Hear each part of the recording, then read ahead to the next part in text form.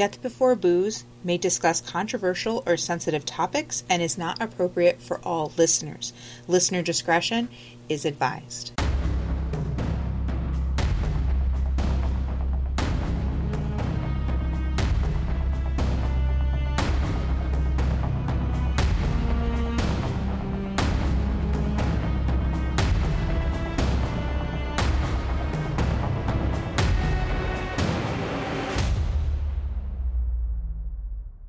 Episode 11.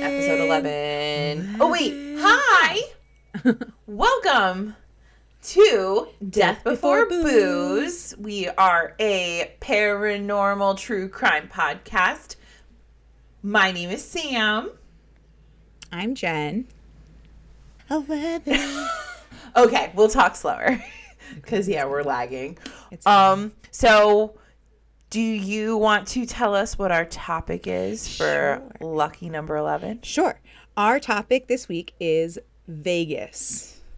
Da, da, da, da. This is where Vegas, Sam got Las married. Vegas. Sam got married in Vegas. I got married there. I got married at the Mirage in 2022, and we were probably one of the last ceremonies in front of the Mirage Volcano because now the Hard Rock owns it. Oh. And it was amazing and beautiful, and I loved it so much. And I'm actually so today's, just so everybody knows, today is November 10th. I will actually be in Las Vegas again the 27th. Yay.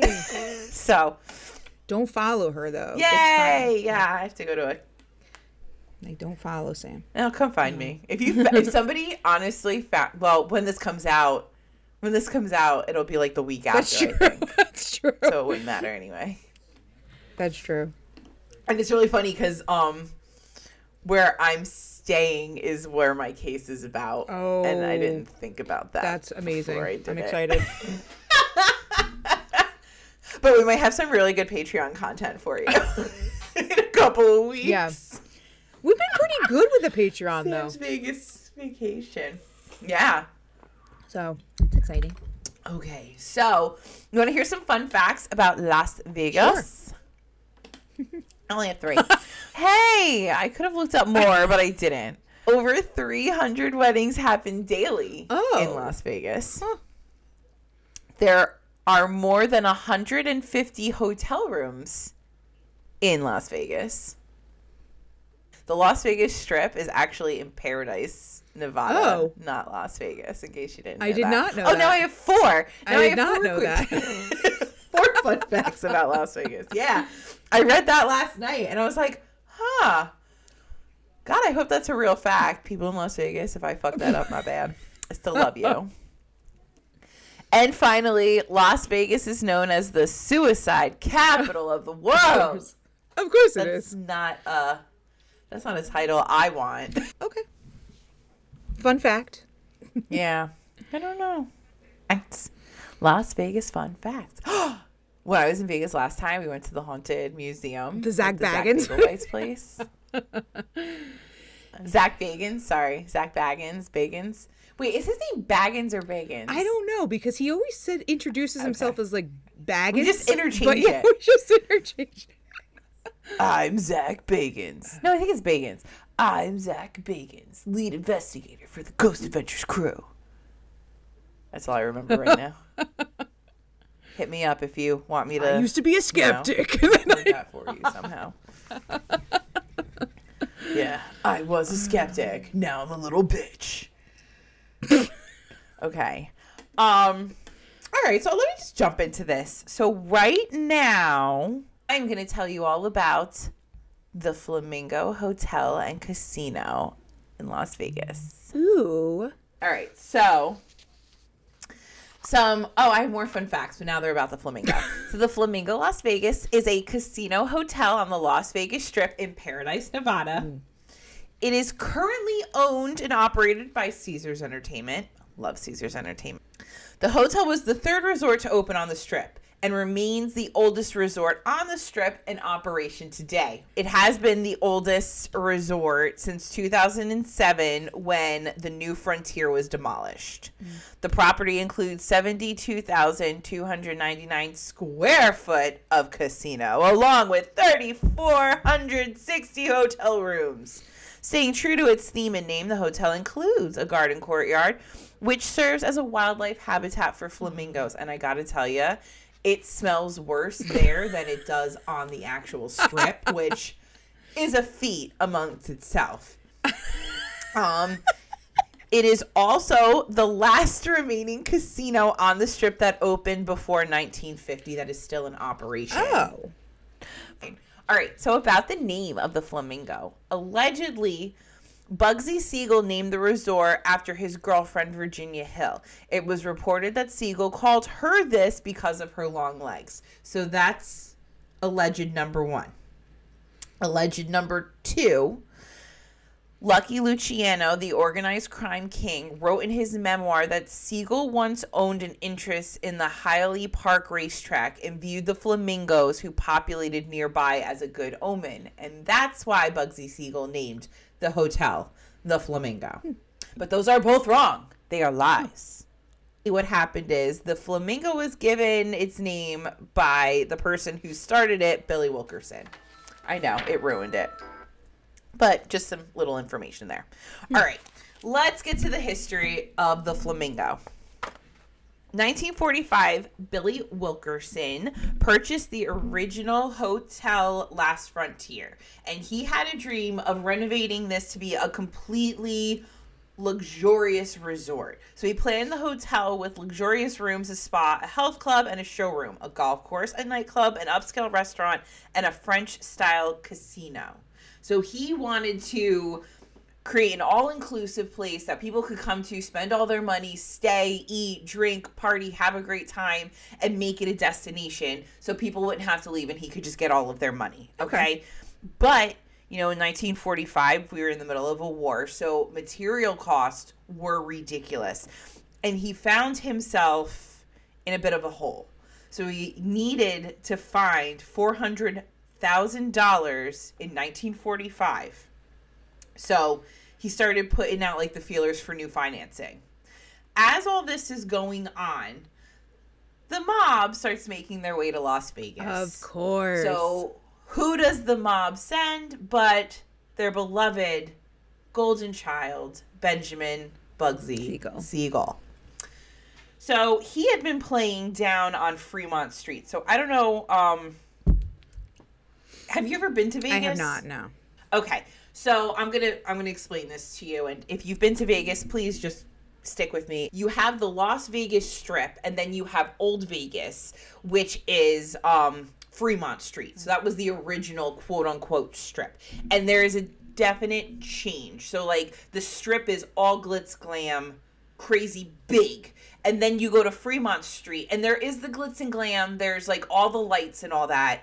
And they've really made it more of a destination now. They put like an electric LED canopy on top. So like the sky, it basically keeps you dry, like, you know, for the whole 4 inches of rain that they get in Las Vegas.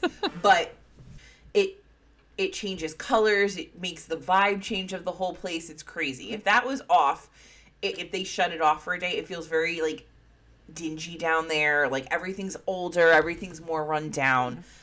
They're really trying to build Fremont back up. Back in the day in the 40s, that was the main Strip. That is where you went. So that was all the casino hotels that were really there. And there were only 1 or 2 places to hang out where the Strip is currently. So at first the mob came in and they were trying to establish their own casino. And Bugsy Seigel went out there and he was working it hard, trying to get land. And politicians, you know, police, everybody was like, oh, hell no, you're not coming here. Like, absolutely the fuck not. Go back to New York, go back to Brooklyn, hang out there. You cannot live here. And he was a little pissed off. I mean, sure. So it got to Bugsy Seigel through the grapevine that Wilkerson was looking for an investor. Okay. So they're like, hey, buddy, Billy, how you doing? Love you to death. here you need some help. Let's be friends. And they wooed him. Like, they spent at least $100,000 just on bullshit for him, showing him what a financier they are and how, like, you know, the association can come in and help, all this stuff. And finally, Seigel forced his way in, and he took over from Billy. Took everything over. Construction, the remodel, the actual build, all of that. He's like, no, I'm in charge. It was still the Flamingo. The guy had already named the project the Flamingo. But when Bugsy came in, he had some thoughts and slowly didn't give a shit about Billy's thoughts. And Seigel was the number one. Yeah. So as he's taking over, he also starts to convince his associates, you know, in the mob, to invest in this project as well. So initially, the resort's construction was supposed to be $1.5 million. Now, this is in 1945. Like, you know, it's not like today. I should have done the time converter thing. Damn it. Anyway, despite the estimate, construction costs skyrocketed, and the actual building costs mysteriously rose to over $6 million. What? That's a huge jump. We went from 1.5 million to $6 million. What the hell are they putting in there? Right. And everything was delayed. Everything took... I'll get to that in a little bit. But everything was delayed. Everything was, like, you know, super nutty. And they finally get to open the Flamingo Hotel and Casino on December 26th, the day after Christmas, in 1946. So it's like a year. It was billed as the West's greatest resort. It was given the title of the first luxury hotel on the Strip, which it honestly was, because this was only the third hotel built on the Strip, and it boasted 105 rooms on the property. Las Vegas, like I said before, only gets about 4 inches of rain a year. There was like a random rainstorm, like a wintry mix in the middle of the desert. So, you know, they're not really prepared for that. Yeah. It's the day after Christmas, so people couldn't fly in or drive in from California. So a lot of the people who were supposed to show up didn't.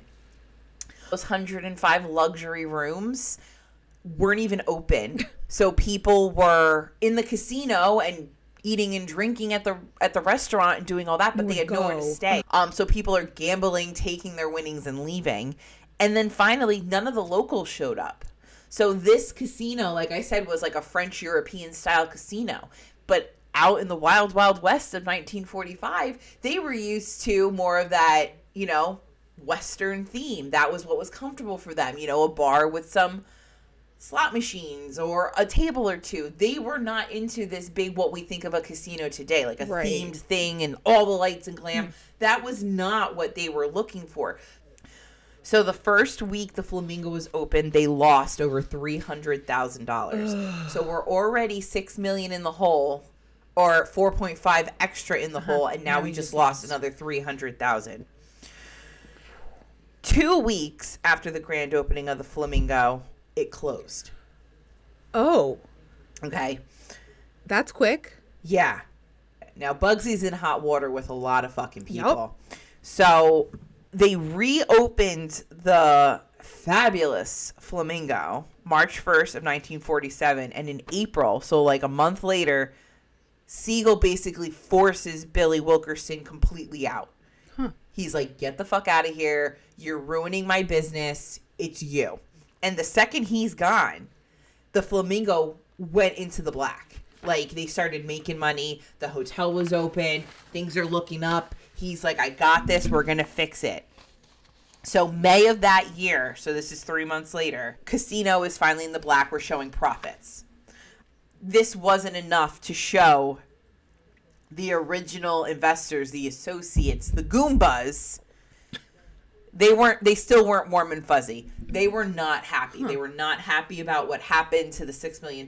They were not happy that we closed for a year. And now we're getting rid of somebody who knows what happened on the back end. Right. So now there's somebody running out in the world who could know things. So they started to do their own little investigating, because the mob sort of looked at the Flamingo going down and floundering as proof that Seigel was fucking with them. It was stiffing them. I mean, he's part of the mob, so that would make sense. You would think, right? So They figured he must be keeping some profits and lying about how business bad was to cover his tracks. Unfortunately, the figuring was right. They noticed why the construction costs were so inflated. And he had mismanaged some of the construction funds. Basically, he was skimming off the top. Yeah. And he totally got caught. So the hit was put on. So at 10:45 p.m. on June 20th in 1947, Bugsy Seigel sat with an associate in his girlfriend Virginia Hill's little bungalow in Beverly Hills.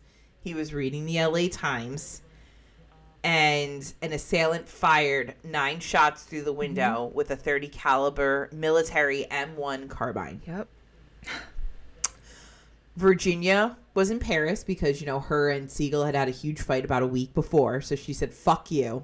I'm going to go I'm wanted. going to Paris. I went to Paris.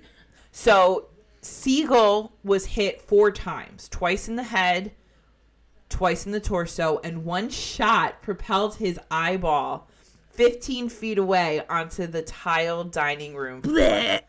Bleh, bleh, bleh, bleh. I hate that. At the same time that this was happening in California, in Las Vegas, Lucky Luciano, so he was like another top mobster.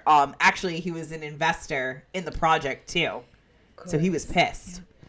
So Lucky Luciano, notified of Seigel's death, charged the Flamingo and announced the change in ownership. Luciano was now in charge of that. Wow. To this day, the murder of Bugsy Seigel is still unsolved. Yep. So that is a big part of history about that resort. That's crazy. And probably leads true to a lot of what is other stuff I'm about to tell you. So another super weird, like, outlier thing, like, compared to what I just told you, you're going to be like, what the fuck does this have to do with anything? But on September 9th in 2012, Port Adelaide Football Club AFL footballer John McCarthy died after falling 30 feet from a rooftop of the Flamingo Hotel. After reviewing evidence, police say that McCarthy had attempted to jump off the roof to land on a palm tree, but missed and fell to the ground.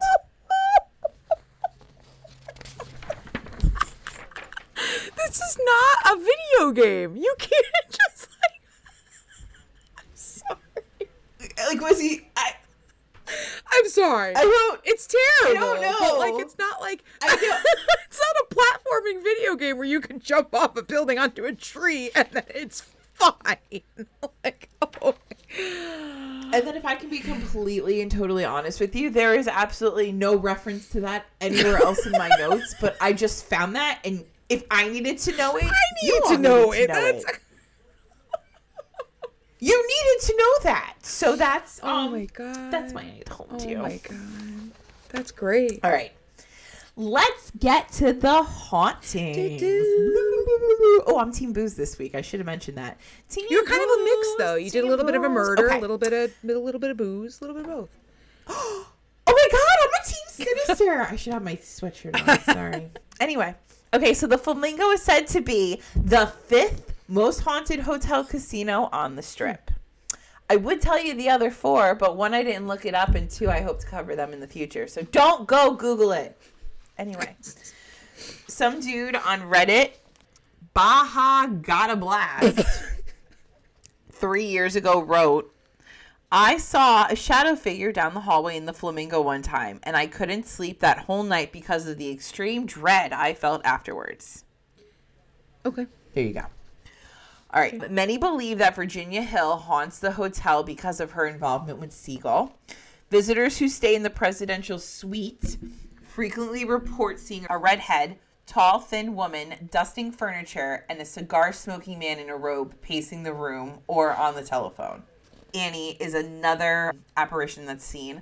She's a former showgirl who performed at the Flamingo in its early days and is said to haunt room 355. That was once Bugsy's office. She supposedly committed suicide by jumping off the window to escape the police for arresting her for prostitution. Another one is Freeman. A maintenance worker crushed by a chandelier has been seen and heard throughout the Flamingo Hotel and Casino in Las Vegas. Miss Cash. Many believe she is the ghost of another former showgirl named Joyce Ray, and I tried to Google her, but I couldn't find anything, who used to perform at the Flamingo. She is spied frequently in the lobby and is easy to catch on camera. So when I'm there, I'm going to try that. I'm just going to sit there in the lobby at night taking pictures. I have a question. So my question Jenn. is, how come Bugsy Siegel's girlfriend is there? She didn't die there? So, right? Is that it? Don't usually? Am I an idiot? Like I could totally see like him being the apparition that you would see, but I don't really see the connection for her. I don't know. Maybe I'm just not witchy. So a lot of times when it comes to apparition, it's that stone tape theory that we talked about. I think it might have been on Patreon. Mm-hmm. So it's that the energy is absorbed into the furniture, the materials around you. Okay, that makes sense. So let's say, like, you're on vacation, your fiance, gets down on one knee, finally proposes, and there's this big burst of energy into the world between the two of you. Mm. So that could turn into what's called a residual apparition, where this moment in time is just on loop. And when everything is perfect, the moon phase, the temperature, the humidity, the biometric pressure, when everything is perfect, somebody could have the perfect opportunity to see that repetitive apparition again and be like, holy shit, I saw blah. Okay, that makes sense. Okay. So Bugsy Seigel was said to haunt the original Bugsy suite in a smoking jacket, which we alluded to before.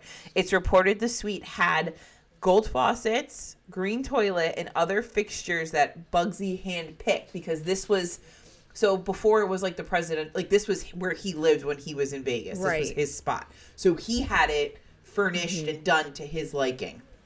So while this was still, once he died, they turned it into the Bugsy suite, and it's like their presidential suite. So reports mention seeing an apparition standing by the original pool table. Okay. And it's not uncommon to hear about a mysterious dark figure standing at the end of your bed at night, hearing eerie whispers and the doors opening and closing on their own in the suite. Mm-mm. No. Mm-mm. The suite was demoed in 1993. When they demoed it, they found Seigel had a secret door in the suite leading to a car that was waiting for him 24 hours a day in case he had to make a hasty exit. Love that. These are just more fun facts about things. And also, years after Bugsy's death, they were doing an expansion project, and one of Bugsy's cars was found still parked in a tunnel of the hotel. So, because of where the car was and how far they had already gotten to the expansion when they found it, it was going to cost something ridiculous to get this car out. So they just left it. So it's buried. It's one of Bugsy Siegel's cars is buried under the Flamingo Hotel. Like, it's just hanging out there. I thought that was cool. That is cool. He's also seen in the wedding chapel. So that was part of his old office. His orb usually appears to the left of the monument dedicated to him or near the small wedding chapel. Orbs can't be seen by eye, but appear on film and pictures. Hotel guests consistently report seeing a ghostly figure in the Flamingo's garden. So this is also right by where the wedding chapel is, where his office used to be. And there's a memorial in the garden, or this part of the garden, for Bugsy Siegel. Of course, it's possible that this ghost isn't Bugsy Siegel because it doesn't really have a face. They just see a figure. So, it might not be him, but, if it's hanging out if it looks like a duck and quacks like a duck, it's Bugsy Siegel. Let's be real. An Iowa couple visiting Siegel's memorial saw a ghostly apparition. They said, "We saw him over by the fountain and thought he was one of the tour guides with the way he was dressed. It was around 10 at night and still almost 100 degrees. Oh. We felt sorry for him having to wear a shirt, tie, and wool jacket. As other people started coming to the fountain, no one seemed to notice him. Then this woman walked right through him. It was the scariest thing we ever saw. I don't think the woman even saw him. She was posing for a picture, smiling. No, I'm sure she definitely didn't see him. Wow. Holy shit. Right? Wow. Right? In the October 1999 issue of Casino Magazine, it was reported that dozens of people had seen Bugsy's ghost in the presidential suite of the hotel, and other people had seen the ghost wandering the twisted paths of the garden. Bugsy is also seen by the pools. Often seen hanging around the pools and hot tubs. Guests describe seeing a handsome man wearing a traditional sporty suit with fedora and smoking a cigar. Some can even smell the Cuban tobacco burning around the apparition. Women at the pool hear catcalls and whistles. People think that's Bugsy's spirit still up to his games. In the 90s, a honeymooning couple was hanging by the pool one night and observed a man dressed unusually warm for the 90s heat. He had on a pair of old slacks and a pristine smoking jacket. The woman wanted to point out the man to her husband. So, he came back and she looked up and he was gone. The woman described the man as a handsome man with intense eyes wearing a smoking jacket and slacks. The next day, the newlyweds read up on the hotel's history. And after seeing a drawing of Seigel, the wife said, "That looks like the guy in the smoking jacket." He's still there. Scary. He's still there, that guy. He's definitely there. A previous ghost of the presidential suite, Jonathan S., remembers his terrifying night stay back there in 86. He awoke in the middle of the night feeling unusually thirsty. He fumbled his way over to the sink in the pitch black night, moving his hand around for the bathroom light switch. The second he flipped on the switch, in a flash of light, a man's face appeared in the mirror. It was not his face. Even years later, Jonathan can vividly recall the face he saw for a split second. It was a man in his late 30s, maybe early 40s. He had a thick, rounded chin, short, grease black hair, and there's almost a fiendish smirk on the face. The whole image was like something straight out of an old gangster film. Bugsy. As if staring back at an unknown man's face in the mirror wasn't creepy enough, what Jonathan noticed spooked him to recoil backwards into the shower stall. So this guy's falling, slamming his head against the tiled wall. Jonathan said it in shocked tones. He was missing an eye. Two huge gaping bullet holes had mutilated his face. One bullet had gone through his right cheek. The other looked like it went through his nose and got his eye. It was the most gruesome thing I'd ever seen in my life. He's still there, Bugsy. Disgusting. Are you staying in the presidential suite? Bugsy? Because that's crazy. You don't want any part of Bugsy. No. I don't think my per diem will pay for the I need the presidential suite. I need to get in contact with Bugsy. Okay, here's another one. My husband and I stayed in room 28154 in the Flamingo. The entire night was filled with scary events. First, the light bulb blew up, but actually did not, because when we turned it on again, it worked just fine. I saw a man's figure in our room gliding past our bed at 1:30 in the morning. The remote dropped to the floor. When we turned on the light, it was on a table. So they knocked down the remote. When they turned on the light, the remote was up and on the table. The bathroom door opened and closed by itself at 2 a.m., 3 a.m., and 4 a.m. We heard tools dropping in the vent system. We moved rooms the next morning. Yep, I would. Another disturbing haunting occurred inside the suite. So this is the original suite in the 90s. A honeymooning couple rented the space for an entire week, but they could not get past the first night due to, quote, an ungodly, painful stench that permeated the room. The odor stung their nostrils and went straight for the stomach, causing both husband and wife to profusely vomit through almost the entire night. What they smelled was decaying human flesh. Apparently, Seigel had needed to store a dead body of a business rival at his home for over a week before he could have disposed of it inconspicuously. This is saying it's in the late 90s, and the suite was demolished in 93. Right. This is why I'm saying I don't know. Like, there's a lot of stuff that's just... nowhere else did it talk about Seigel hiding bodies. And I looked, like, you'll see, there's at least 10, like, sources that I researched. Right. And it wasn't anywhere there. Huh. I even read a book. I read a book about this. A book. Here. Yeah, read a book. It's called Haunted Las Vegas, Famous Phantoms, Creepy Casinos, and Gambling Ghosts Retold by Paul W. Papa, P-A-P-A. I got it off the Amazon. Huh. I read a book. And it didn't say anything about this. So I kind of think somebody just wanted to be on the internet. Yeah. But at the same time, I thought that was kind of creepy. It's creepy, but it could turn into something like you maybe had food poisoning or something. And like it was just kind of, maybe maybe your shitter was full. Okay, last little bit. Although Bugsy never experienced the success and prosperity of the Flamingo and the Las Vegas Strip that he created during his life, he seems to be relishing in the success after death. That is the haunting of the Flamingo Hotel and Casino in Las Vegas. Nice. I love it. It's funny because when we talked about Vegas, I was like, let me look up famous things, and Bugsy Siegel's unsolved death was one, and I was like, that could really go on for a long time. So I like the tie-in, everything together. Tell me a story. I want to hear a story. Tell me a story. Right. It's my turn. Okay, so this is it's a team death, and it is the murder of Melissa James. Chances are likely that if anybody has heard this, it's because they've heard the people who committed the murder, and that's really where I found all of my research came from, like Snapped and Oxygen and all that, because there are so many TV interpretations of this. And I went back to the bodybuilder route, so I have my protein this morning to kind of go along with it. Protein. So, I swear I thought she was doing Whippets with Ready Whip, but it was just a protein shake. I had to stop and ask her, what are you doing over there? Just and she's, I'm drinking my protein. I'm drinking protein. And I went, okay, good. I have my protein. I'm Jenn. I'm drinking my protein. And then I'm going to lift heavy things. Well, that's the plan, I guess, but we'll see.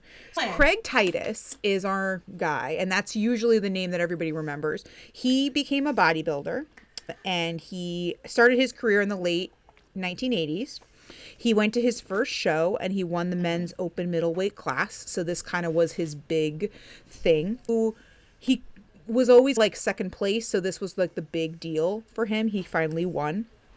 And he continued to climb through the ranks because he was dedicated. His physique was apparently great. Again, I'm not really into the bodybuilder physique. You can kind of take a look at those, and they're all weird and greasy and bleh. I don't like Bodybuilding is one of those things too, where like the body type is different in the sense where you have to maintain a particular weight, you have to continue with your training regimen and all that kind of stuff because you have to keep it. And then when you go to the bodybuilding competitions, you get the grease stuff that you put on so you look orange. Your veins pop out, and like depending on how well your veins pop out, and that's the judges go, oh, they have nice arms, and you're like, what? Anyway, it's not great. Oh, so wait, I don't like the Titus guy. No, I don't like him, or do I like him? No, I mean he's a jerk anyway. So it's okay if I make fun of his little loincloth, his little banana hammock, his, really bad tan. Yeah. With his bad spray-on tan. Exactly. Okay. So Craig Titus, again, seemed to be doing pretty well. And then in 1995, he was arrested, and he pled guilty to possession with intent to sell ecstasy. It was never it was never confirmed if he did the drug or not, but it was just he had intention to sell. So he was sentenced to 16 months of house arrest, where he had like the little ankle bracelet. Got it. Now, in 97, he was arrested again, but this time for anabolic steroids. Oh, roid rage. So this got him 21 months in jail. So he actually had to do some time here. So, and during that time, he wasn't able to compete, obviously, because of his arrest issues. But I really enjoyed this quotation because someone said, just when you thought things couldn't get worse, Craig threw out the hold my beer, watch this for his final act. So I thought that was pretty telling of this particular case. Oh, fuck. Oh, fuck. Now, hold my beer and watch this in one So it's gonna get worse. Woof. It's just gonna get worse. So Kelly Ryan was a gymnast. She went to the University of South Carolina. She was a cheerleader. She was a dancer. She got really into bodybuilding because she just like watched a couple competitions, but she brought a different type of bodybuilding to the table for females because there was the talent portion, I guess, and she could do a lot of flips. She could do all kinds of like, the show type of thing. It's kind of like, Miss Congeniality. Do the guys have a talent portion? I don't think so. So I think that's kind of a little sexist, if we're being honest. Like they don't have to. Fuck that, man. If I have to throw a flaming baton, why don't they? Where are their water glasses? Fucking patriarchy. Exactly. So, but she started to get a lot of people's attention because she was just different. She just had a different style to her, and she had never done this before, so she was starting to come into a lot of different competitions. A lot of the times the men and women competitions were like a back-to-back thing. So like the men would go first or vice versa. Okay. So it actually ended up being that Craig found an interest in her because she was very pretty and, all that. He asked her out many times, and she every single time was very like, no thanks, because she knew he had a history. He had that, arrest history, and he kind of had She wanted a dad bod too. We get it. Because of the reputation he had, it seemed that sometimes during shows he also had a little bit of like anger issues, probably because of the roids, if we're being honest.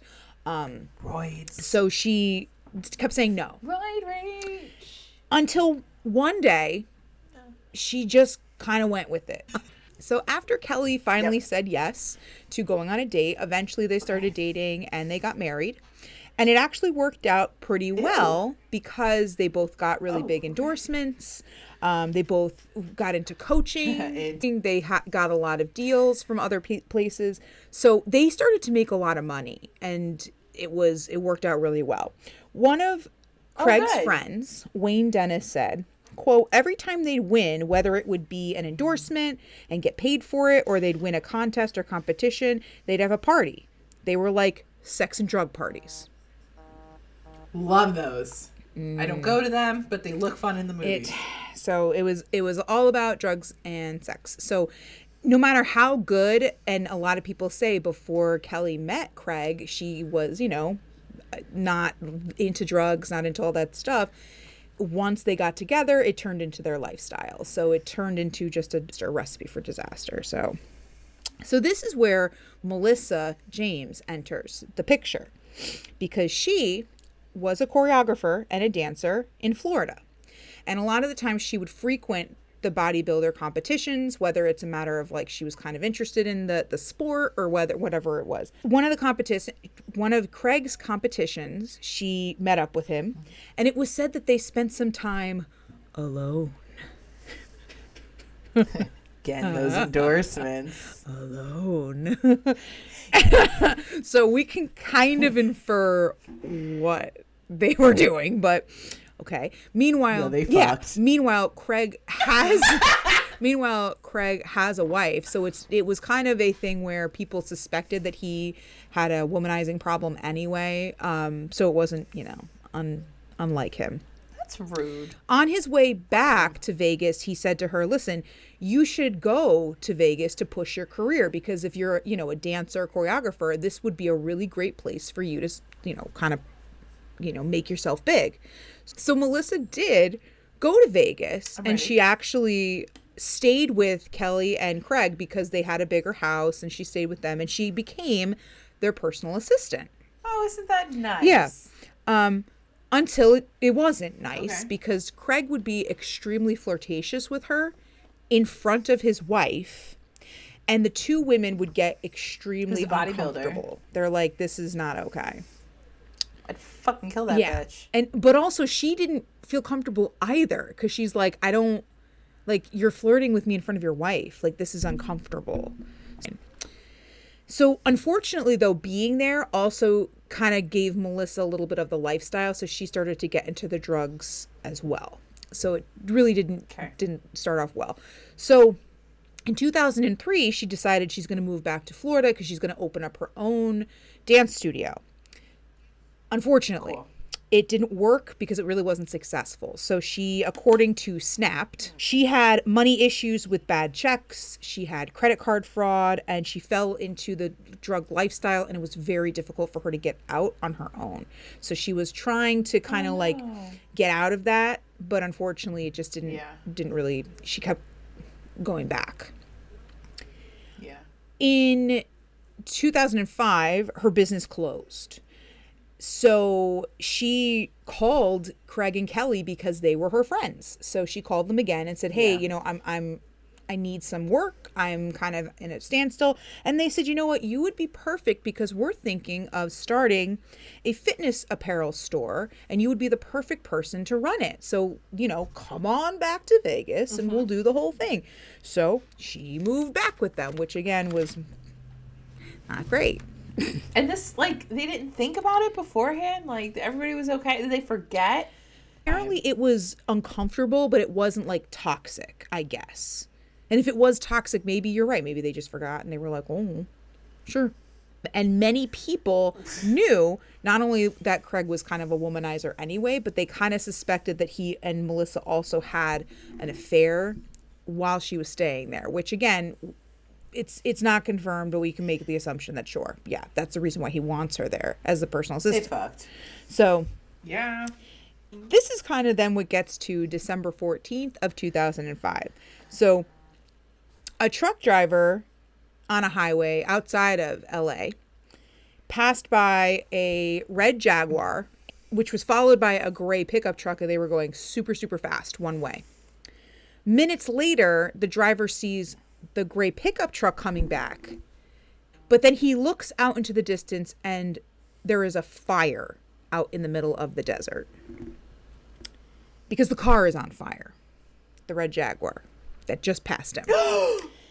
So not the Jag. So the driver called the police and was like, I don't know if there's somebody in there, I just know that the car's on fire, so whatever. So the police came and all that. They got the information from the Jaguar, they put the fire out, and until they put everything out, they inspected the car. And that's when they opened the trunk of the car. And inside the trunk of the car dun, dun, dun. Was a burned, dead body. Oh my god, oh my god, oh my god, oh my god, oh my god. Oh my god. So oh my god. Oh my god, the smell. Yes, that was part of it too. But now the hands and the feet were burned so badly, but they were able to see that the body was female.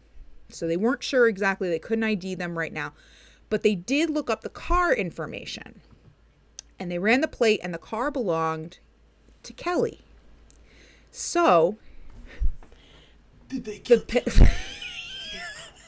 Did they kill Kelly? Well, did they kill here's her? where it gets weird because you kept saying alleged.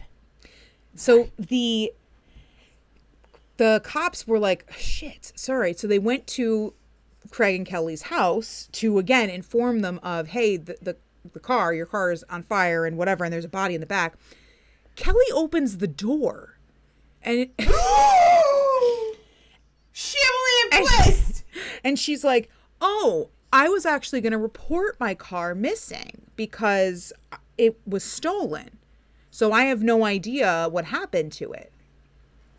This bitch.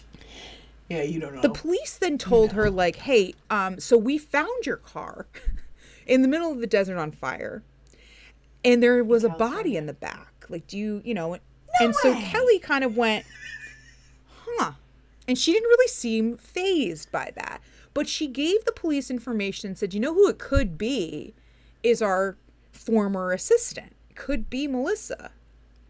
What a fucking idiot. She's stupid. I don't know, but it could be. So Kelly tells them not only, hey, it could be her. She says, well, our assistant left a few days ago on very bad terms. They had an argument. She left.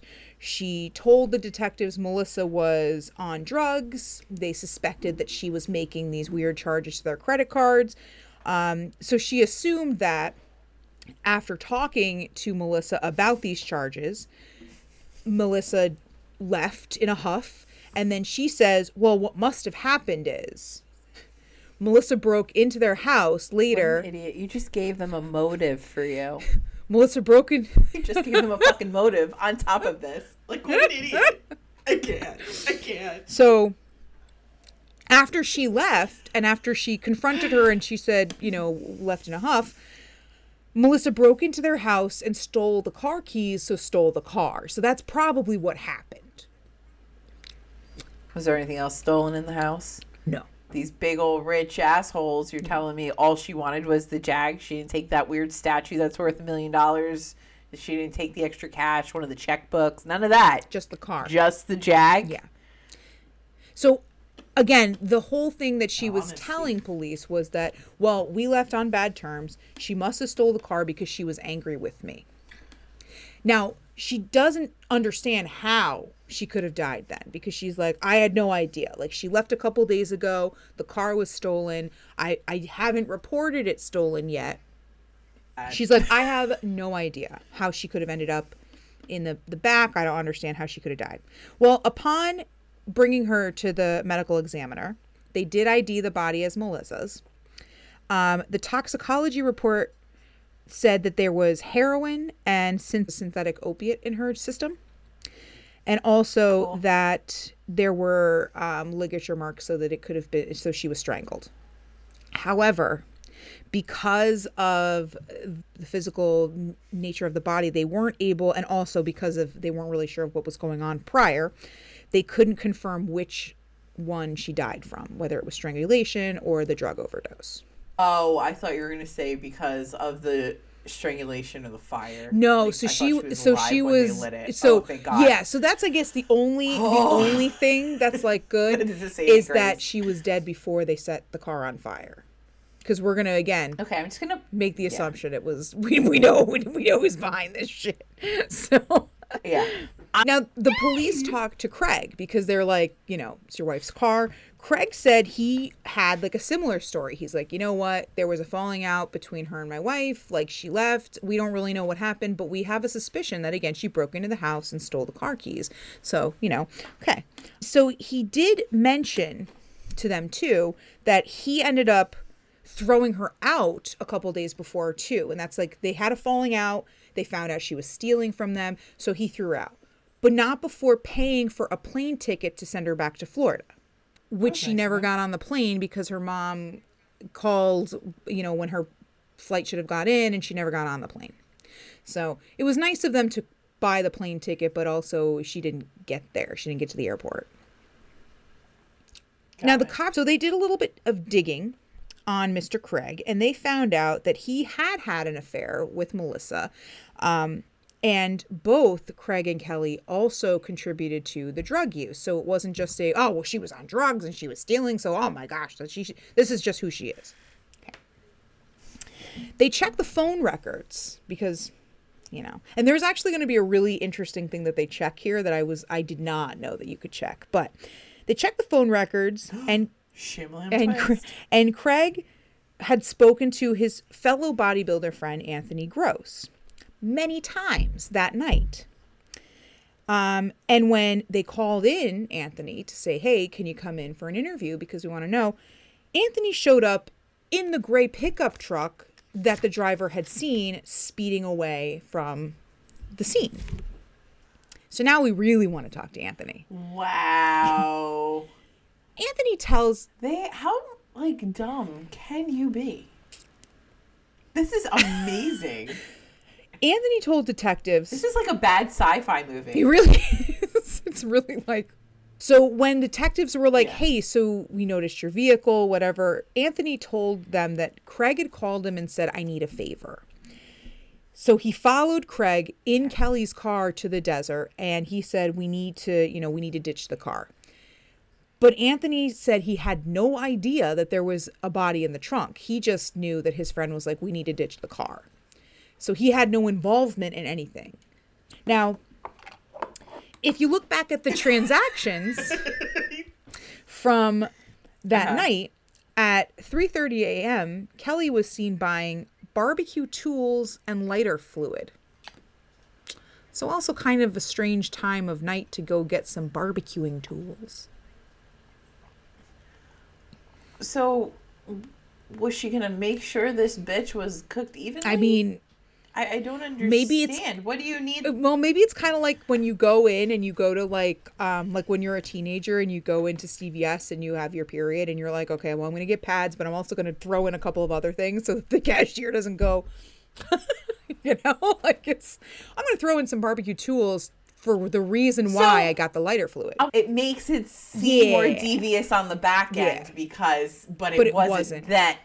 So I think she's still dumb, but I'll go with this whole thing is stupid. So the night prior to the car burning, Craig was actually busy trying to establish an alibi. So he invited another couple over to the house, Megan and Jeremy.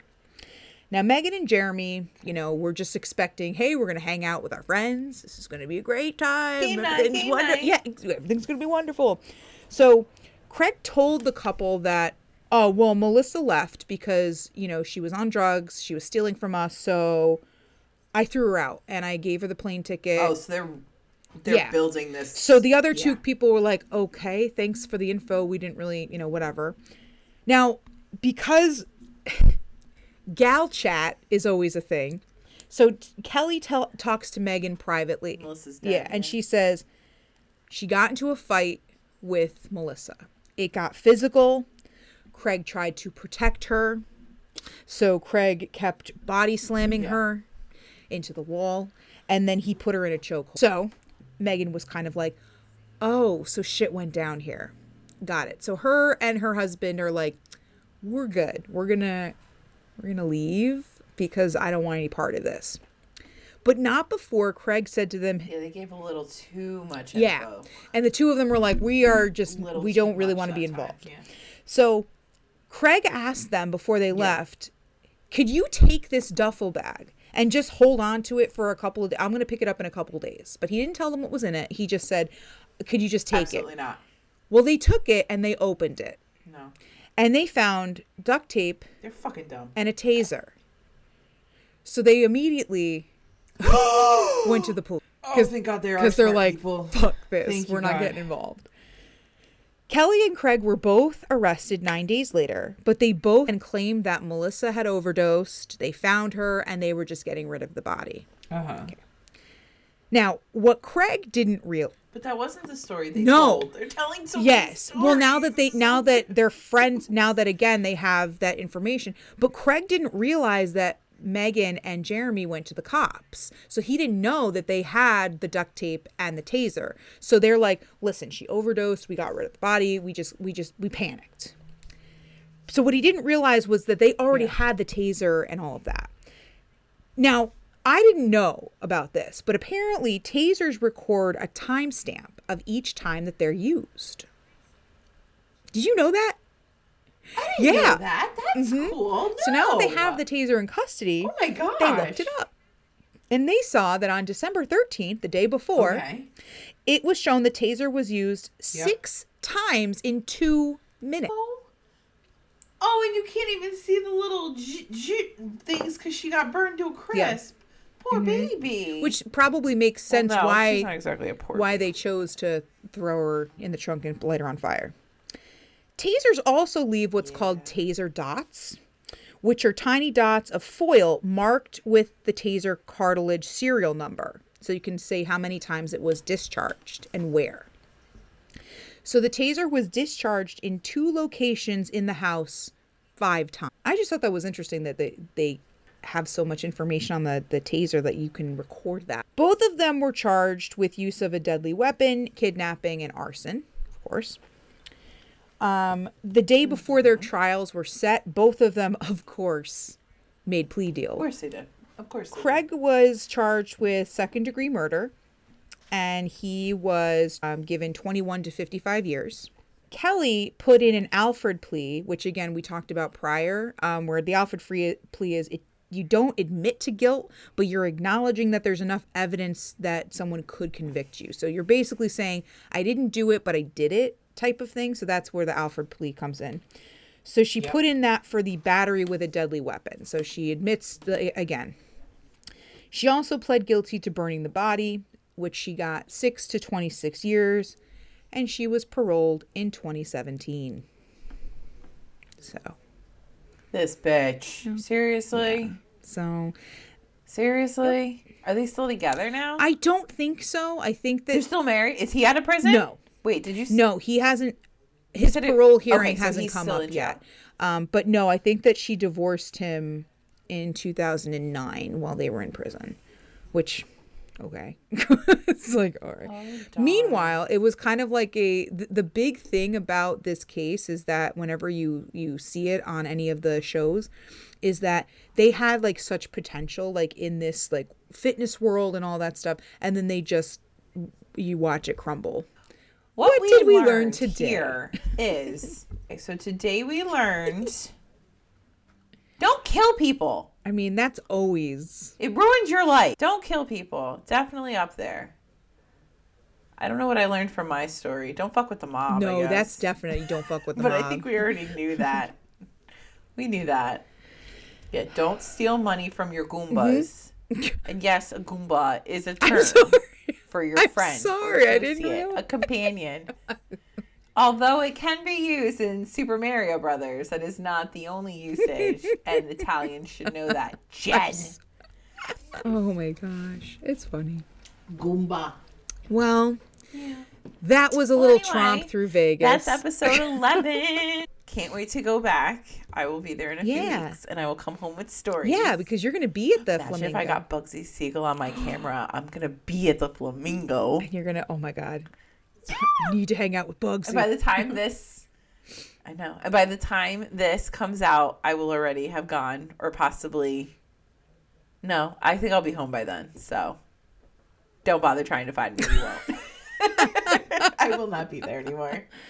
I just really want to say thank you. Thank you to everybody listening. Thank you to everybody who likes our Instagrams and Facebooks and all that stuff. We really appreciate all the support. We love that you guys listen, and we hope you guys are loving this as much as we are. It's been fun. So keep listening. Make sure you rate, review, and subscribe. Keep following us on Facebook and Instagram and liking all our posts.